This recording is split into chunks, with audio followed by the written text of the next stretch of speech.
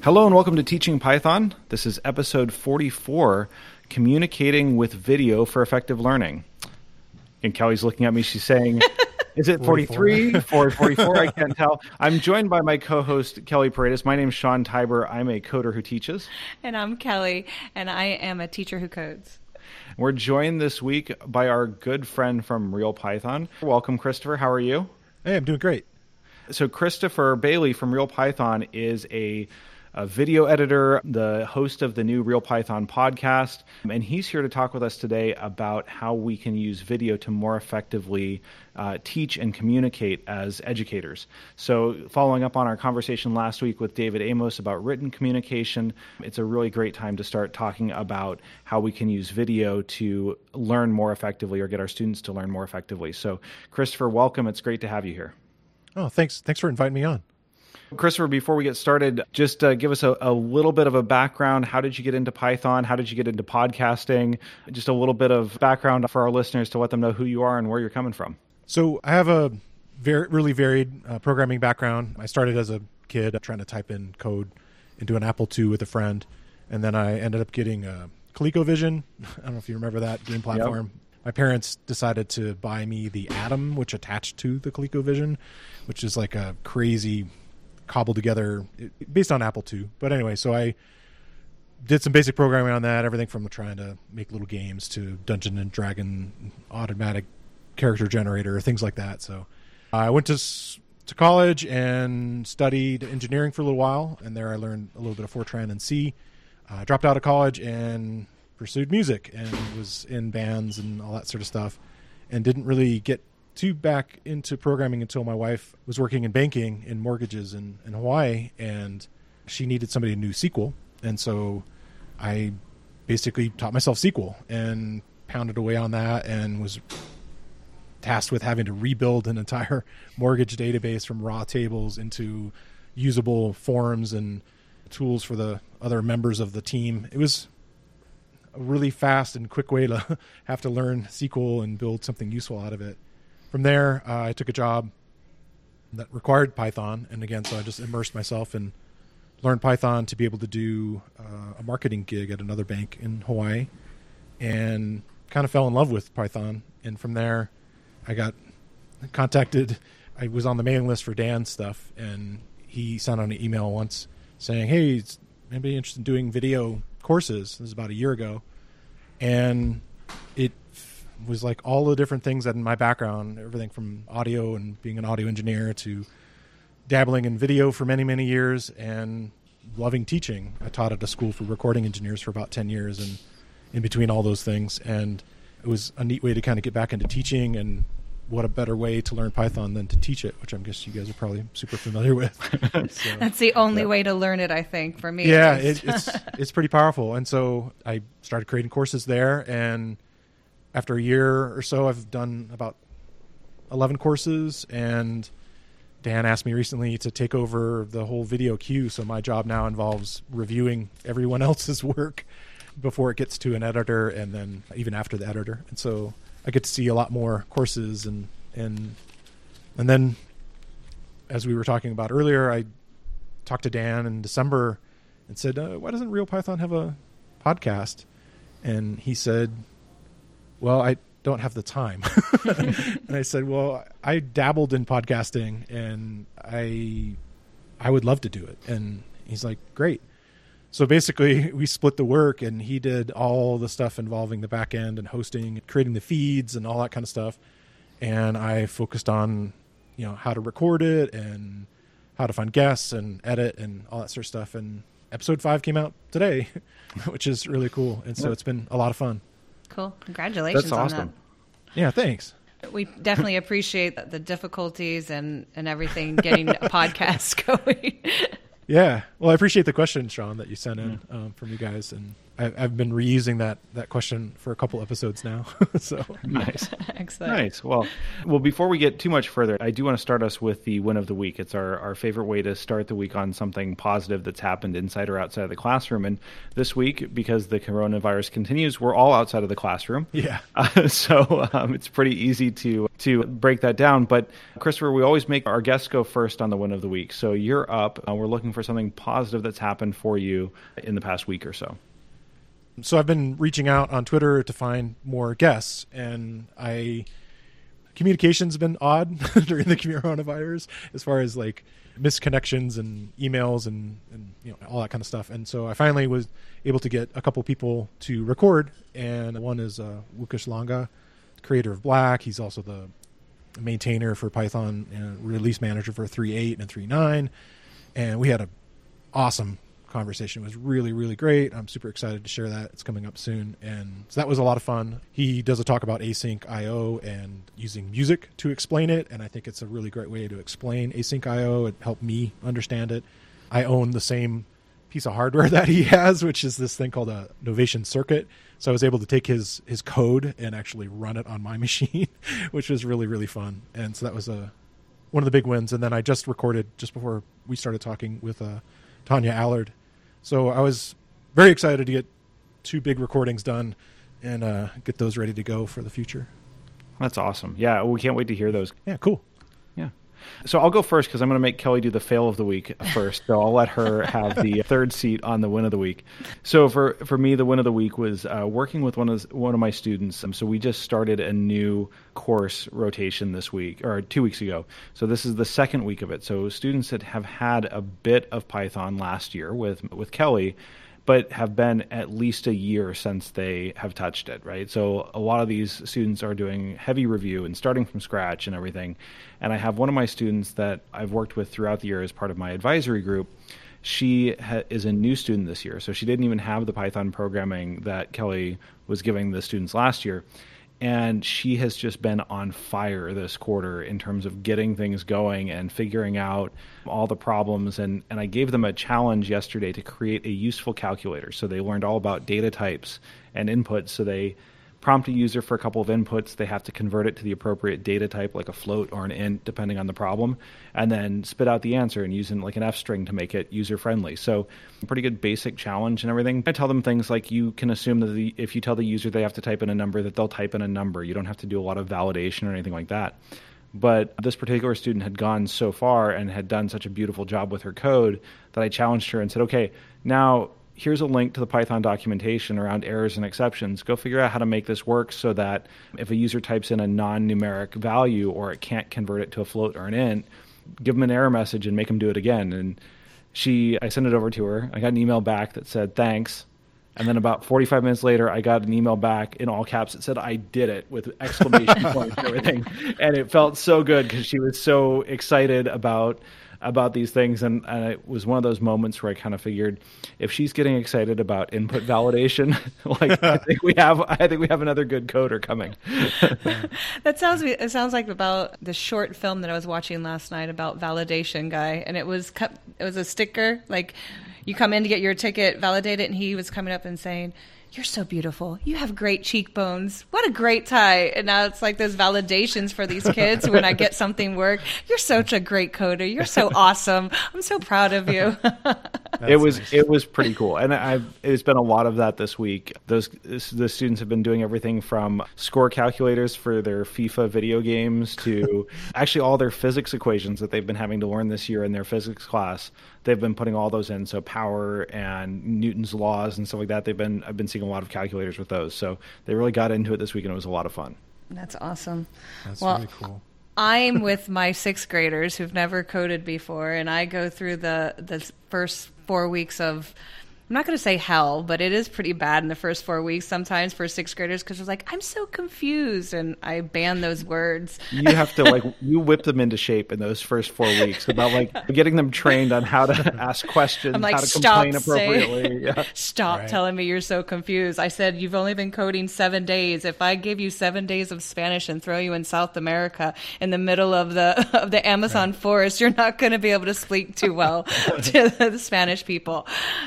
But no, I do have a couple of wins, but I'm going to go with the low end of my win with the kids, the sixth graders. So I actually tweeted this. I gave the assignment. We've learned variables, just basic variables, basic for loops, basic input. That's pretty much it. And print statement functions and a little bit of F strings. I love teaching F strings straight away because I don't have to deal with anything else with the casting of the variables.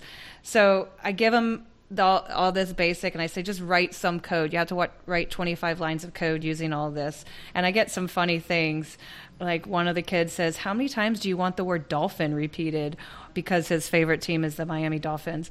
And then the other kid's has a question with, hi, I'm your computer. Do you have any pets? And the answer comes back, you. Cool. I have a robotic fish. And it's just silly things that these kids come up with that great. make no sense. They have so much fun. And I love reading their code. I had one kid code 28 lines of code of nonsense stuff about guessing games and jobs. And yeah, that's my fun wins of the week. It's just random code that gives you giggles. So nothing too exciting on my end. Well, Kelly, we'll keep you rolling with the fail of the week. Oh my gosh! So fail of the week. I think I broke 2 computers in a week. Okay. My fail is I tried to run the malware bytes and I found 9. I guess they're called POPs. What are POPs or some sort of virus? I don't know what I found. So I've been breaking computers here at home, left and right. It's always. I've got 2 left. Okay. Well, on my side, no computers broken, but we did have a beard growing competition going for the last few weeks among some of the guy teachers in the middle school. And my fail was when my daughter came up to me and she says, "Why are you doing a beard growing competition?" And I said, "Because it's kind of fun and we don't have to be out anywhere or anything like that. We can do it." She's like, "You're losing, right?" She's 6, so there's no filter. Right. Wow. So that was my fail. I was like, yeah, I am. So, Christopher, over to you. Yeah. My fail is kind of an ongoing fail that I've been dealing with on my Mac, kind of a computer issue. I don't know. I don't think it's old, but I guess 5 years is old for a computer, but I started having problems with trying to record videos, stuff we're talking about, which can be a little taxing on your computer. And I was getting errors and I was having crashing programs and so forth. And the computer came with something called a Fusion drive, which is a common thing that comes on a Mac where it's like an SSD and a spinning drive. Anyway, so I felt like this thing is on its last legs. So I said, all right, let's back the whole thing up and I'm going to buy an SSD. And another job I've had is I worked at Apple in retail. I was one of their trainers for a while. And then they asked me to do the Genius thing. And so I got really good at repairing their computers and that sort of stuff. And so I was like, oh, I could do this myself. So I hadn't worked on this model of iMac before, but I bought the kit to open up the screen and pull it apart and all that sort of stuff. And I put in my own SSD. All right, where's the fail come in? Well, I said, all right, I'm going to start out with nothing on it, just be completely clean. And that way I'll know all these applications are going to work perfectly and so forth. And then when I eventually went back to try to start pulling pieces of data that I really wanted back from my Time Machine drive, it wouldn't let me access any of it. It's like, you don't have permission, you don't have permission, you don't have permission. I'm like, And so I had backed up my photo library separately and I had backed up my document library separately. So I had like really crucial things. But then I had to go on, I had another backup through Backblaze and I was like downloading individual files and it was taking forever. So I thought about getting a drive from them, which I guess is an option. But so I'm still kind of dealing with that. Like my computer isn't completely backing up, which is making me nervous as I've created a lot of content, a lot of other things. So I need to get out of this failed mode. I literally turned on my machine today. It's like, it did not back up. I'm like, all right, I'm going to have to start all over and declare bankruptcy, backup bankruptcy, and start from beginning. So yeah, maybe I can turn it into a win. Yeah, they all turn into such time sucks when you're trying to deal with like backups and the amount of data that we're shuffling around now. It's like it feels like you just spend hours trying to get yourself back to a usable state. Yeah, totally. Maybe that's why my computer's been breaking. Maybe I'm doing something wrong with all my video recordings. Well, Well, I don't know that my track record's not better than Christopher's in terms of iMac repairs. I was repairing my in-laws, and the one they had a screen that you have to take off to get access to the hard drive and everything that's in there. So got the hard drive in, and then I realized, it's not like you can screw it back in. You actually have to use this like adhesive strip to hold the screen in place, which I didn't have.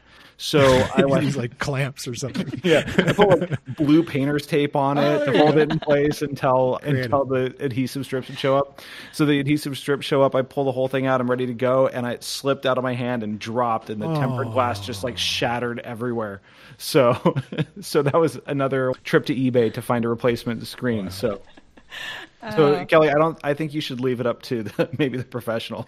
Yeah, I'm not touching that. I'm just going to keep working through all the Macs. At least I had 3. No, I had 2. Got another one. I'm going to be working on a Chromebook by the end of the week. Watch out. I don't know. We'll code on Replit or something. I'll let you guys know how that works. It totally works. There's so many ways to code Python now. All right, let's get on with this craziness. Let's do this. Okay, so we are here to talk about video. So last week we talked with David Amos from RealPython about written communication, and that was really coming from a place of in a remote learning, in a distance learning, distributed learning environment, whatever you want to call it, the importance of written communication and documentation is extremely valuable. As we go from the classroom where we're all face-to-face and we have that rich communication, but it's very informal in some ways and verbal, we're switching over to now where everything has to be communicated in some form online, whether it's in a live Zoom meeting or email or other posts. And so we thought that as a nice complement to the written communication episode that we did with David last week, we asked Christopher to join us to talk about video content creation. And we're not going to get into intermediate and advanced video production. So if we're talking about high-end cameras or things like that, we've probably strayed too far. But for most teachers, recording lessons, recording videos for students is something that they may not be familiar with or comfortable with. And so even just starting at the beginning of how do you record or create good video content for your students to learn is our goal today. So that's our plan. Yeah, and also just to add in, we're kind of looking at this humanizing this connectiveness, because David made a really interesting point last week, was the zero visual cues. As teachers, we're used to being able to say something and read the kid's face and say, oh, okay, we can go back. Oh, you don't get it, I'll go back. And we're doing this in written communication, and I'm trying to make, and I know other people are making screencasts and video tutorials, but we're just trying to make some sort of connectedness with our students who are missing us. I like to believe they're missing us, but missing us, and trying to keep that personality. So that's kind of a goal, I think, for a lot of teachers. Yeah, cool. So Christopher, I guess where we start with this is where do you begin when you're looking to create a piece of video content? Where does the production process or pre-production process start in order to get things going with creating a new piece of video content? Well, I have this huge advantage of working for RealPython in the sense that we are taking a lot of the written articles in our case and using that as a basis to build video content on. So all the things that David spoke about of working on an outline, all those editing steps, all those things have happened. And now we're looking at making it more visual, making it more interactive, potentially walking people through the code in a much more visual fashion. Those are the steps that we really have to sort of focus on. And so I still go back and start off with an outline. I really believe in having multiple ways of explaining something. I'll start with having the outline first of having, I'll explain something in slides. It could be a PowerPoint, or we've been using Google Slides lately. I have my own frustrations with Google Slides, but I come from an Apple background, so I was using Keynote and kind of going back and forth between those depending on if I want to do sort of animations and fancier stuff. But I like to explain the concept first in the slides beyond just the outline of actually, okay, show maybe it's a method, like I'm teaching about, let's say, list methods or something like that. So I'll have it written out there in front of them and then speak about it a little bit before I jump into a live session. This is a personal opinion. I like to show multiple ways of getting into something. And so it's kind of like tell them what you're going to tell them, and then tell them what you told them, kind of like those three things that you hear sometimes. And I definitely try to practice that. Actually, I don't know if you guys have seen a few of the creations I've I've actually watched List today and yesterday. Oh, okay, cool. Yeah, so I go through this. I actually edit my own stuff, and I'm really deep into Final Cut and that sort of stuff. But I like to give an overview and show what you're going to get into. And for a few recent courses, I really want to get people kind of amped up, like I did one on Pygame. And so I want to get them excited about, well, this is what you're going to see, and actually show the finished product. And so it's kind of like that, tell you what you're going to tell them kind of thing. And then I did one on the Arduino, which is the most recent one I did. And that one is probably the fanciest I've ever been with video. It's only using iPhone, but I'm shooting it in 4K and then editing and doing picture-in-picture and getting way more elaborate than you want. But when I started, the whole first thing was like, okay, I'm going to explain on this slide what we're going to talk about, and then switch into typically a live REPL session. That's been, depending on the concept, if it's more in the basics, which is I think where you guys mostly focus on. I really like to use a live coding tool called BPython. I know there's other ones like IPython can help with this. I know you guys mentioned that you're using a Mac. It works really well on a Mac. It's a little hard on Windows. There's this library called Curses that's not part of the distribution for Windows, and it's a little hard to get around it. But what's nice about it is like something like VS Code or some of these more advanced integrated development environments where they have code completion and give you hints and things like that. BPython does that, and I like how it does it. It's really nice. As you type something out, it'll show the whole description of what this method's going to do. As you go in, it'll show all the arguments. So I can just, instead of just rapidly typing, I can just stop, hit the dot, and then it'll actually show me all of the methods. Well, here's what it can do. I put the method in, put in the parentheses, then it actually will show the arguments or parameters that I can put in. And so I'll talk about them. And so I'm a person who speaks fairly quickly, and I've actually heard that complaint occasionally on my videos. It's pretty rare. I think it's when he's balancing acts. I'm a person who listens to podcasts at high speed, but I probably couldn't listen to mine at high speed. And we have a real international audience. And so I think that's one of those kind of things where you got to figure out, especially with probably students, where it works as far as speed. But I like to especially pause and show those things. And then the other thing that I really want to show in this process is it going correctly, but then also showing the things that will fail and go wrong. And I think that's a big part of it. They definitely do that a lot in the articles also. But I think there's two schools of thought in a lot of the video courses at RealPython. There's a school of thought of, let's simplify the concept because it's a really long article and I want to just get these key ideas out to you so that somebody can digest it in a half hour or something like that, or a couple short little bites. And then there's a different school of thought, which is kind of my more school of thought, is I want to expand on what the written stuff is showing, because that article's still there, but I want to show more visual examples. I want to show more potential pitfalls that people are going to fall into.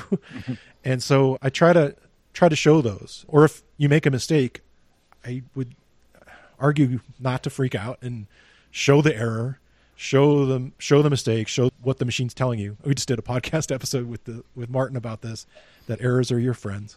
Yep. They're not there trying to yell at you or be mad at you. They're just trying to point out, hey, something happened here. And as you start to realize that sort of friendship and develop it a little bit further and kind of hear what the communication is, it's a real great way to kind of build on top of that. And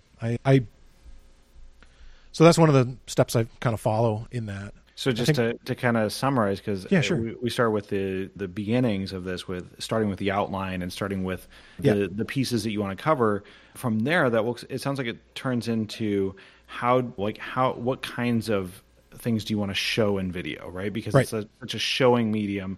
It's easy to write things and have people read it clearly. I mean, it's not easy to write things, but that's the goal, is to write it out and let people read it and follow along and skip back and forth and everything. But with video, you have that sight, sound, and motion where they can hear you talking through it. Right. They can see what you're doing. They can see the change occur.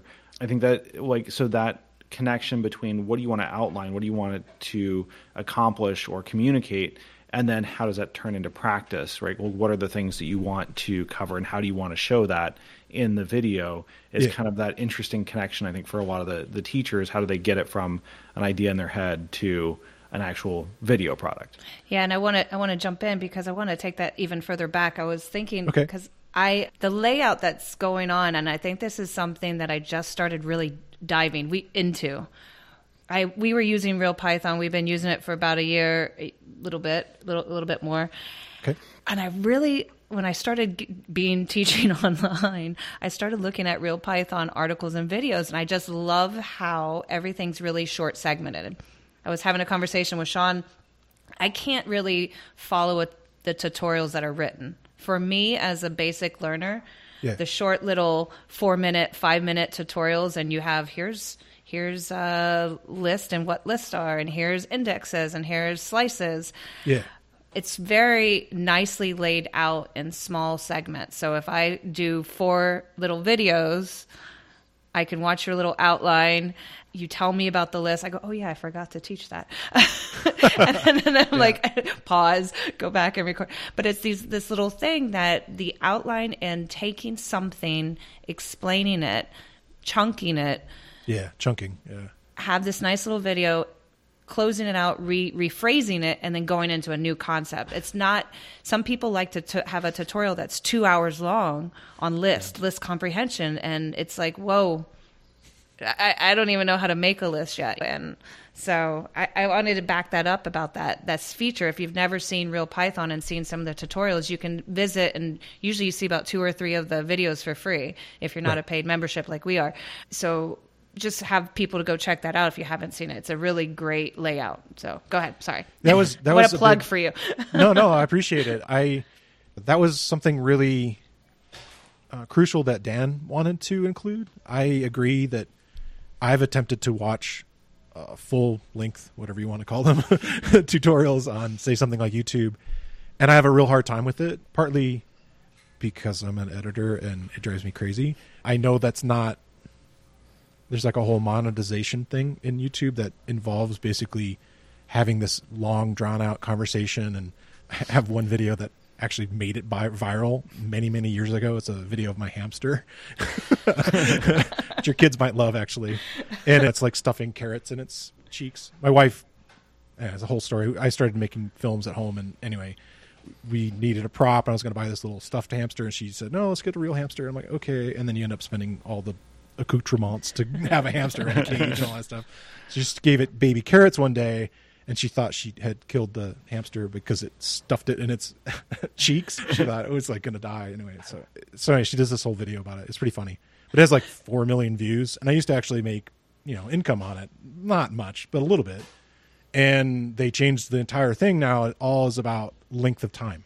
How long is somebody there? And so the whole, hey guys, like that whole long part of it is like such a thing that is needed to basically keep people engaged. And that's what I like about RealPython and some of these other tools that we have out there is like, let's just get to these points. Let's make it indexable in the sense that you can go back and, okay, that topic didn't make sense. I want to go back and learn more about that, or I want to jump ahead. And even in my podcast, like I put in time codes and I put in chapters because I want to jump around to those things. I want to go back and try to find things. And so I think that part is, as far as learning is concerned, how often as a teacher do you reference the index and the glossary and all these kinds of tools that are there for learners? And so, yeah, definitely chunking things, making it smaller, getting a single point across and being successful with that, I think is really important. So that is a big part of it. And sometimes you take an article and you need to change the order because how am I going to flow through this thing? It may not make sense. Like they may have started off with like a really advanced area to kind of get people hooked into the article, but there's so many steps that you needed to get there. And that's actually a really big thing that I really want to make sure. And as a reviewer now, I code through the thing. I like watch and I actually try as a student their stuff out. Dan loves it that I do that because I don't think he had the time before to do it. And now I'm like super detailed and being this perfectionist of like, well, actually this didn't work and this didn't work and that and so forth. And so it's weird. It's a role I've never thought I would have, of like having to sort of like code review of people's work as far as creating these courses. And so I hope it's helping and kind of to see it from somebody else's eyes, but I really want to make sure that don't skip steps. Make sure that like, don't, if you can, depending on if it's an intermediate or an advanced video, you may not have a chance to be able to say, sometimes you could reference other articles and things that people could go back to if they need to learn more about virtual environments or some of the kinds of things that are going to take you on a tangent. But as far as basic videos, yeah, man, every single step, cover them. Let's take a minute, though. I want to make sure we're keeping this in mind for someone who maybe hasn't done a lot of video content creation in the past. So maybe let's take a step back for a moment and just talk about what do you need to get started. So you need an outline, right? Like you need to know what you're going to record. What would you recommend for teachers maybe that have access to Amazon and maybe a little bit of their own money, they don't have a huge budget? How could someone get started with video content creation, creating something for their students that could be inexpensive to start or a way to get going that is maybe good enough? It doesn't have to be amazing, but good enough. I don't have a list of the hardware in front of me, but I can try to share some of that. But I think the audio is going to be really important. I can't stress that enough. I'm an audio engineer, but I will turn off videos instantly if the audio is bad. And so you got to get that at least to a level that's just listenable. I mean, think about it yourself. Like, how many times do people forgive mediocre or poor video? We're like, oh, I can zoom in or I can do this other sort of stuff. I mean, you pay for the headphones on an airplane. They give the video away for free. So it's one of these things where you really have to think about. So getting a nice microphone, getting close and up on it, paying attention to the sound is really, really crucial. Along with that, as far as capture goes, start out using just QuickTime, which has a way to capture your screen or a portion of your screen. It comes with a Mac, which is nice. It's sort of built in. And that's been the tool I've used for quite a while. And only recently did I switch. The main reason I switched was I was doing so much editing of my own videos. I wanted a tool that helped a little bit more with consistency of the window size and placement and stuff like that. So I got a tool called iShowU. It's a really dumb name. Letter I, show, and the letter U, and then instant. And what I like about it, unlike tools like Camtasia, which is another great tool that's out there, it doesn't have to recompile the video. It's basically when you hit done, that's the instant part of it, it's a done video.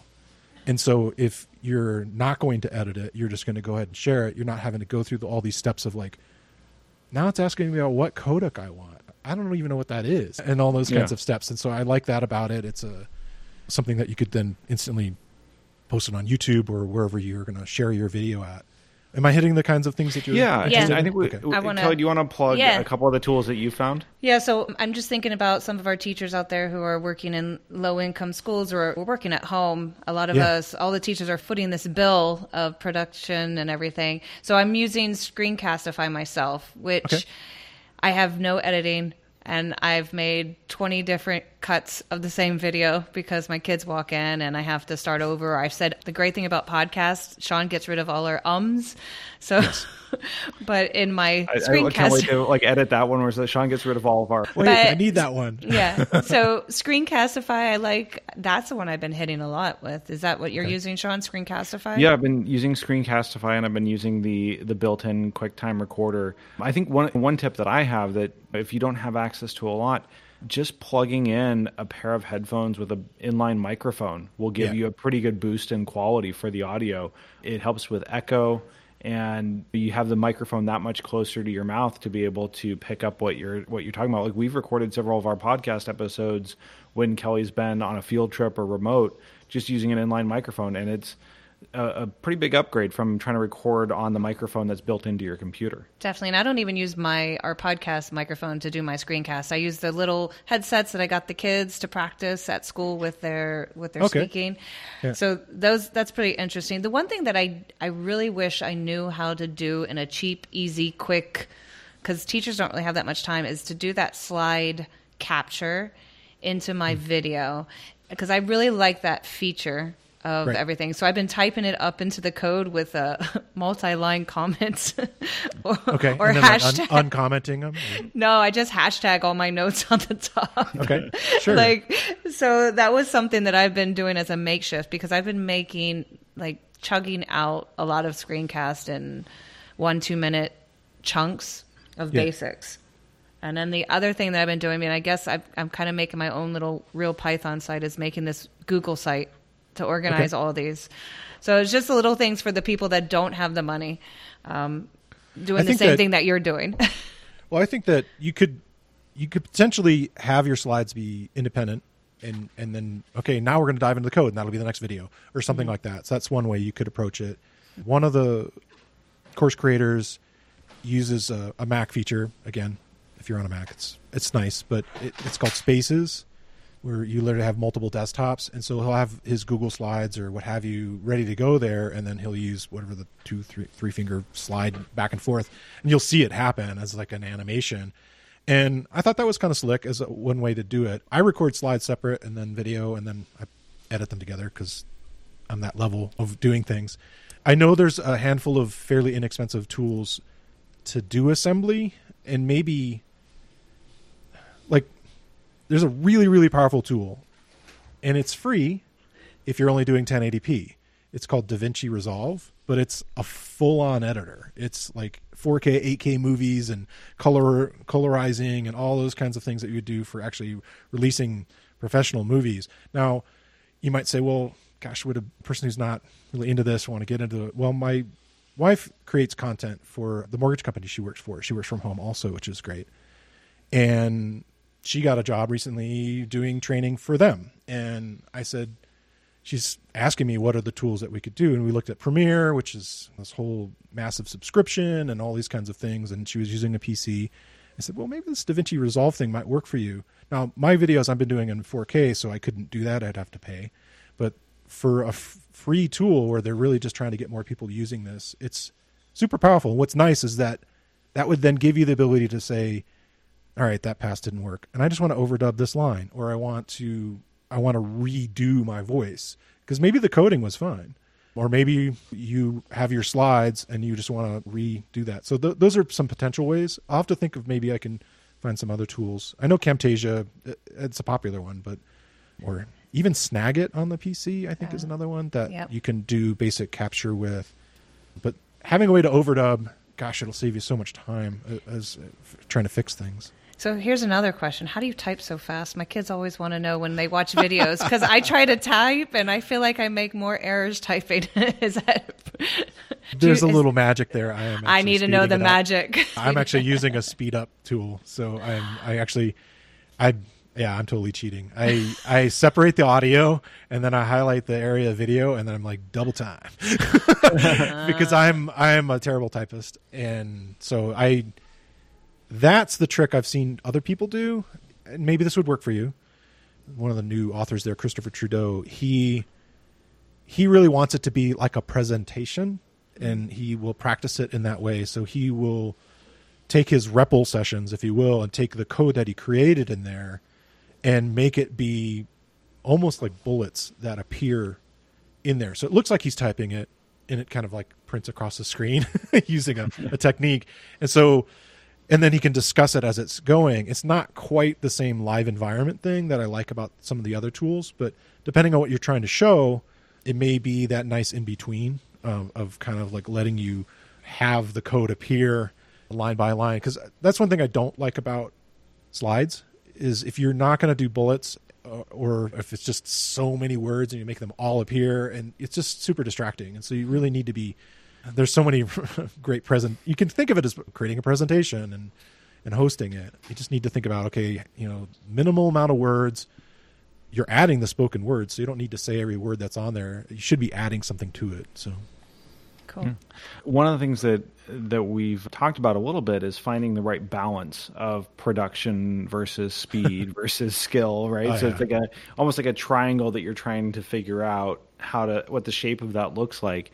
And I think it's easy for a lot of new content creators. So if you're, a teacher getting started, to look at what's being created on a site like RealPython or on YouTube or something like that, someone who's had years of experience creating content, and say, well, whatever I create isn't going to be good, right? Like it's not going to be good because I don't know how to do that.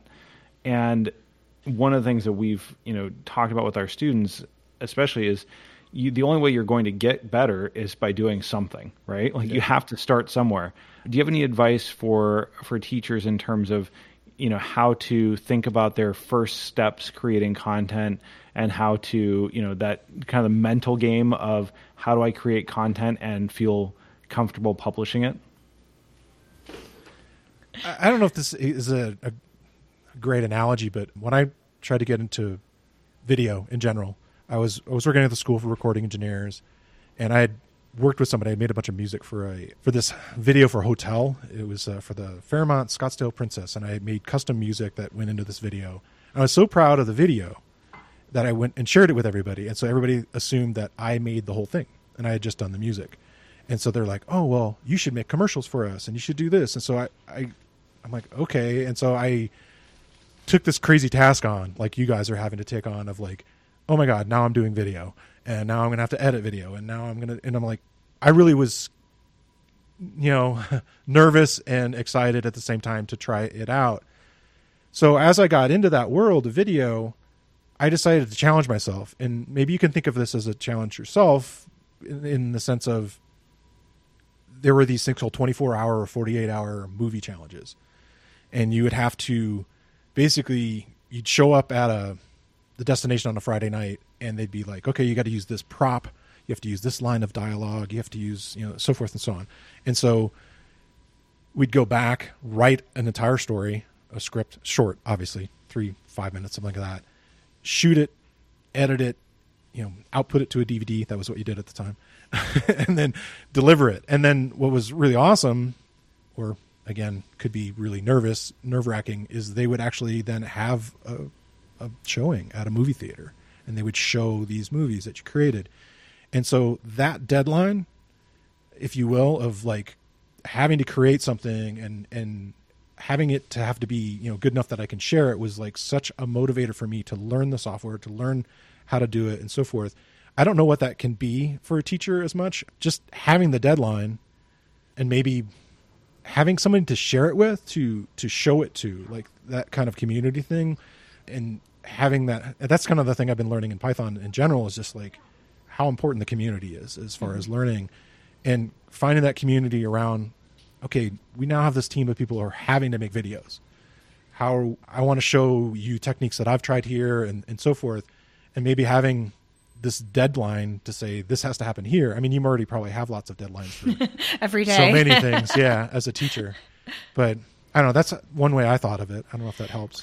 Yeah, I was actually thinking, because a lot of teachers, I see it happening, we default, and I could easily put up some of your stuff and have your list videos be out for the kids, and that's helpful.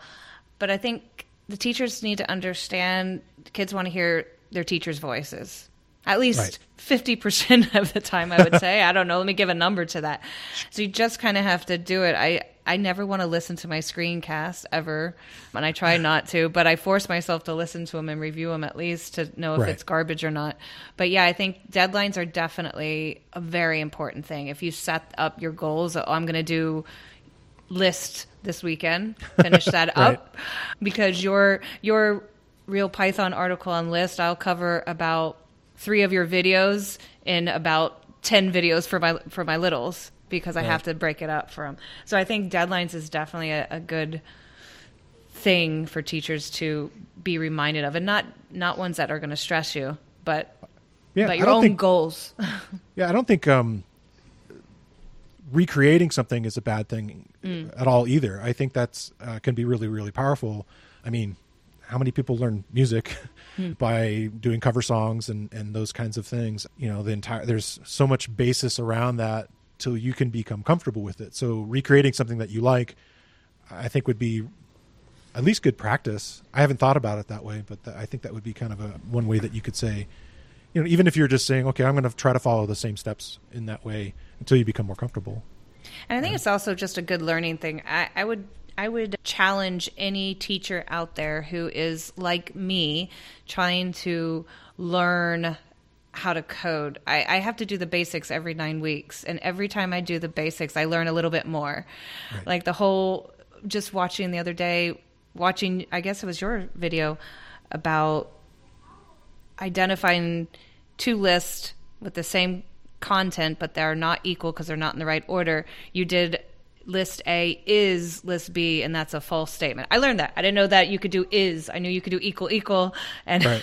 I think the whole having to watch other people's videos, recreate your own screencast or whatever for your students has been a huge learning opportunity for me.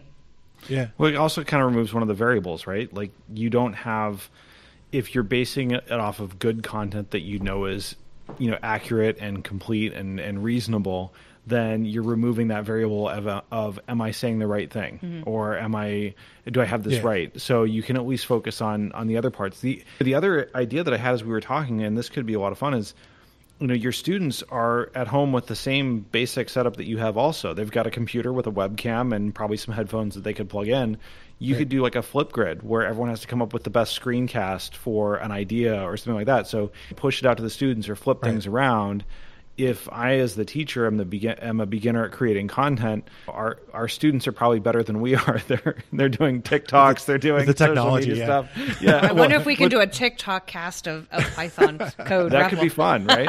But in like China, flip it around, more stuff like that. Like have like they share like crafting and all these kinds of things as beyond just the typical social stuff. So it would be interesting. Cool. So maybe that could be kind of fun. So in terms of the other question that we have is around how much of yourself, like when you're doing screencast, right, it's usually voiceover and we're overdubbing and things like that. But for a lot of teachers, like the students crave that connection. They want to see that you're there. So I've been doing a lot of like picture in picture. So it does a little pop up of my webcam in the corner so that my students can see me as I'm talking. Any hints or guidance for people who want to include live video or a video recording in their screencast in terms of lighting and setup and things like that? Yeah, I don't do that. I'm not averse to it. I know Dan was doing a lot of that on his early video pieces. I know that's a huge thing on YouTube and obviously Twitch streams, and so I've thought about doing it, but I haven't yet. Partly because I edit my stuff so much, so it would be kind of weird. But I think if I practiced it, as far as lighting goes, you really got to focus on, look at it, number one. And this is like just a video thing, backlighting. If there's a window behind you or there's like all this bright stuff behind you, these cameras are not really fantastic that are built into the computers. If you buy an additional camera, which are hard to find now because of everything that's going on, like a Logitech or some other kind of thing to put on there, it would give you a little better quality and maybe more what's called dynamic range from black to white. But I would just make sure there's some lighting in front of you so that it's coming from the screen towards you some. I used to do more of that. I was thinking about, as you were talking about practicing, when I taught at the School for Recording Engineers, near my end of my tenure there, and I was getting ready to leave, I recorded my classes so that basically I could, not in person, but basically train my replacement, a person who was going to come in after me. So I just set up a camera and a couple different angles and tried to record. And this is like 10 years ago. And just being able to look at that stuff again and see how you're doing is really great. Again, you're not in a classroom situation now, but as far as practice in the future, just record yourself and figure out your rhythms and stuff, and maybe you can reuse some of that too. As far as tools, I haven't used it, but I think I show you that thing I was talking about before can do the dual capture. I think maybe we even briefly talked about OBS, the Open Broadcasting, whatever that OBS stands for. Anyway, it has a tool that is designed for streamers, and it definitely has layouts for, it's going to capture both the video and your screen at the same time. I wish I could speak to more of it, but definitely just like my video right now is terribly distracting because I have all these guitars and drum kits and all this kind of weird stuff behind me. And so I would try to eliminate some of those distractions. Like yours is pretty good, Sean, with like you just have like something hanging on the wall behind you. But yeah, because I can imagine that being a student, I would definitely be like staring over at all these other kinds of things and paying attention to them. Well, I also have my back against the wall, so as I'm recording, it's less likely that like my kids are going to walk behind me and Those things are like fun. that, right? Yeah. That's mine too. I was noticing the other day when I was on a Zoom meeting, I had some papers hanging up from my kids' get in trouble list. Yeah, so definitely the background. I don't use my picture-in-picture on Screencastify. You can use that. It's bad enough I hear my voice on the radio. So Right, like as a right. teacher, I don't want to hear my voice, but then I make my funny expressions, and I was looking at myself. So I don't know if you're not a person that likes to look at yourself, especially when we're in coronavirus and we haven't had our hair done in a couple of weeks. Right. So, I'm almost to the point of shaving my head Yeah. again. I used to do that for the band. I want to go over. I started to try to make 10 tips, and I don't know if I'm missing some, but like Sure. I want to go back through it and make an outline. Use Yep. a table of contents. Use slides. I like to use my code editor for my slides, but I like that idea of the spaces kind of flipping and through with a 3-finger swipe. I'm going to Yeah. try that because Okay. I really like the slide aspect and typing out an outline because I think that helps. For me, short video lengths, I Yeah, don't. yeah, definitely. What is your longest in Real Python for your little tutorials? Real quick. Well, so I had to do one I was excited to do one for the release of Python 3.8. And Geir Arn, who was my first guest on my podcast, he's a great author, but he's super detailed, and he will go that extra length that I kind of do. We actually have a kind of good relationship. We've done a handful back and forth. Did the Decorators one with him. And so I got to this video where the topic is about this new feature of Python 3.8 about these things added to type checking. And I didn't really want to break it up into other things because it didn't make sense to me. I felt like all this content needed to stay the same. And I didn't want, like, if you're interested in type checking, which there are a lot of people who are not, it's a fairly advanced thing. But if you're going to be an open source, you're going to contribute, or even just want to know what all this funky additional stuff that doesn't seem very functional inside of your Python code, what is that stuff? And so it ended up being, 17 minutes, which is long for me. That's probably the longest video I've added in a series. But generally, I try to stay under 10 minutes. I will approach it occasionally, but And most of them there are a lot of short ones. Like the short introduction is usually around a minute long, which is nice. Minute and a half, yeah. Those Depending are the how long the course is. Those are the free videos. yeah, that's always the ones. Okay, Yeah, so Dan surprises people who put some other free ones up in the Real Python YouTube channel. yeah, I saw that. Yeah. So. Your third one on list is up, by the way, on indices. Oh, okay. Good idea. Yeah. How to slice and stuff like that, too. So short video lengths. I like that you have in the articles and in the videos there's intro, teach, and repeat. Yeah. And don't be afraid to recreate. Picture in pictures up to you. And then maybe have some students make some screencasts of themselves. Do you have anything else to add on that, Sean, that I missed for our... I think the other thing we talked about a little bit was how to display the code that you're writing. So Right. you don't have to have, if you feel comfortable, you can speed it up a little bit so that people aren't waiting for you to fumble through the code that you're doing. I mostly do it on comments. I Yeah. really don't, like, if it's a comment and I'm going to speak this line, I usually will speed up the typing of me typing a comment. So maybe you could paste that in or again, other techniques. Because, again, that's just for there. It's not the functional code part of it. I actually put the comments already in There you go. because that's my Fill outline. the blanks around it. So There you I go. can't, because when I start to speak and type my code, I slow down and say a lot. So Right. I think the other one we mentioned was using BPython instead of IPython because it lets you see that code completion.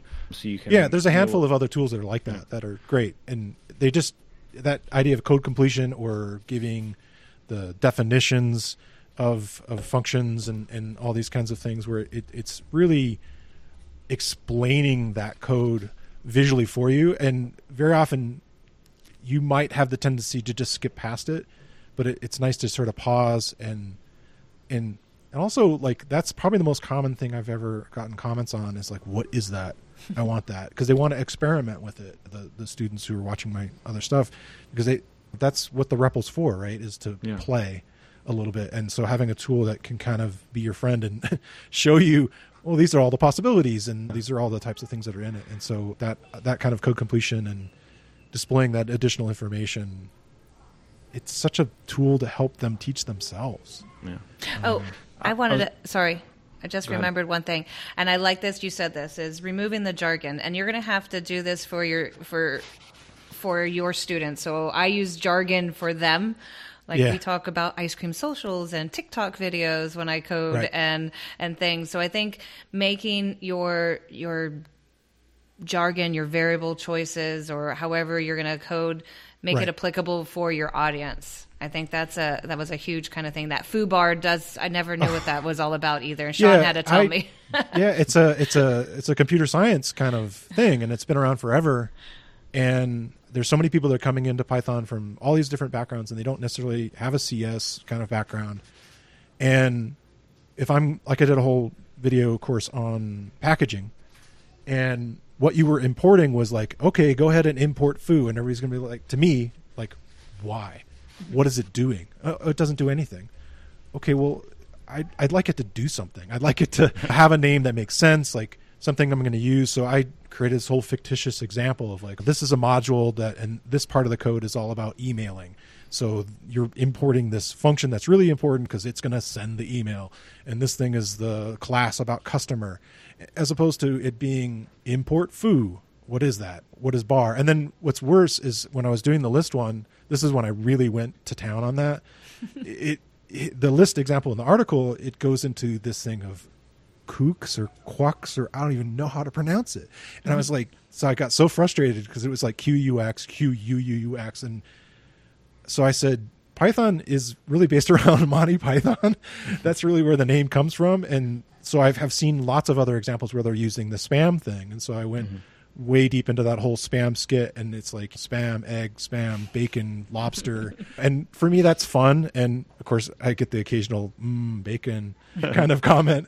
But yeah, to me, that makes more sense, and it's a little more fun. And again, make it your own, personalize it. And the same thing with definitely for function names and having actual things that you're working with and touching. It makes it, I don't know, it just makes it more readable. Like having a real set, like when I was learning this programming language R, they would always go to like this whole data set on like flowers.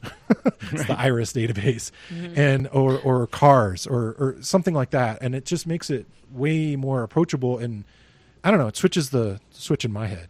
Yeah. I mean, I think it kind of gets into a little bit broader topic too around pacing, right? And finding the pacing of your videos in your own natural cadence for how you record and how you share things. And if you go too slow, people get bored and they abandon you.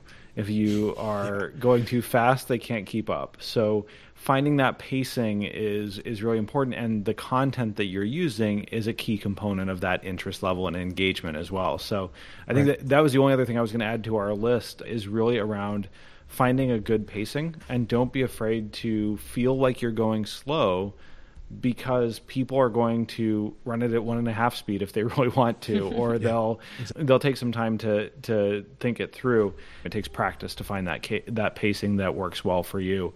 We've gone through quite a bit here, actually, and Christopher, it's a lot to think about, and I know that a lot of people are trying to juggle all these different things. To kind of sum it all up, just get started somewhere. Find something that you can record, create it.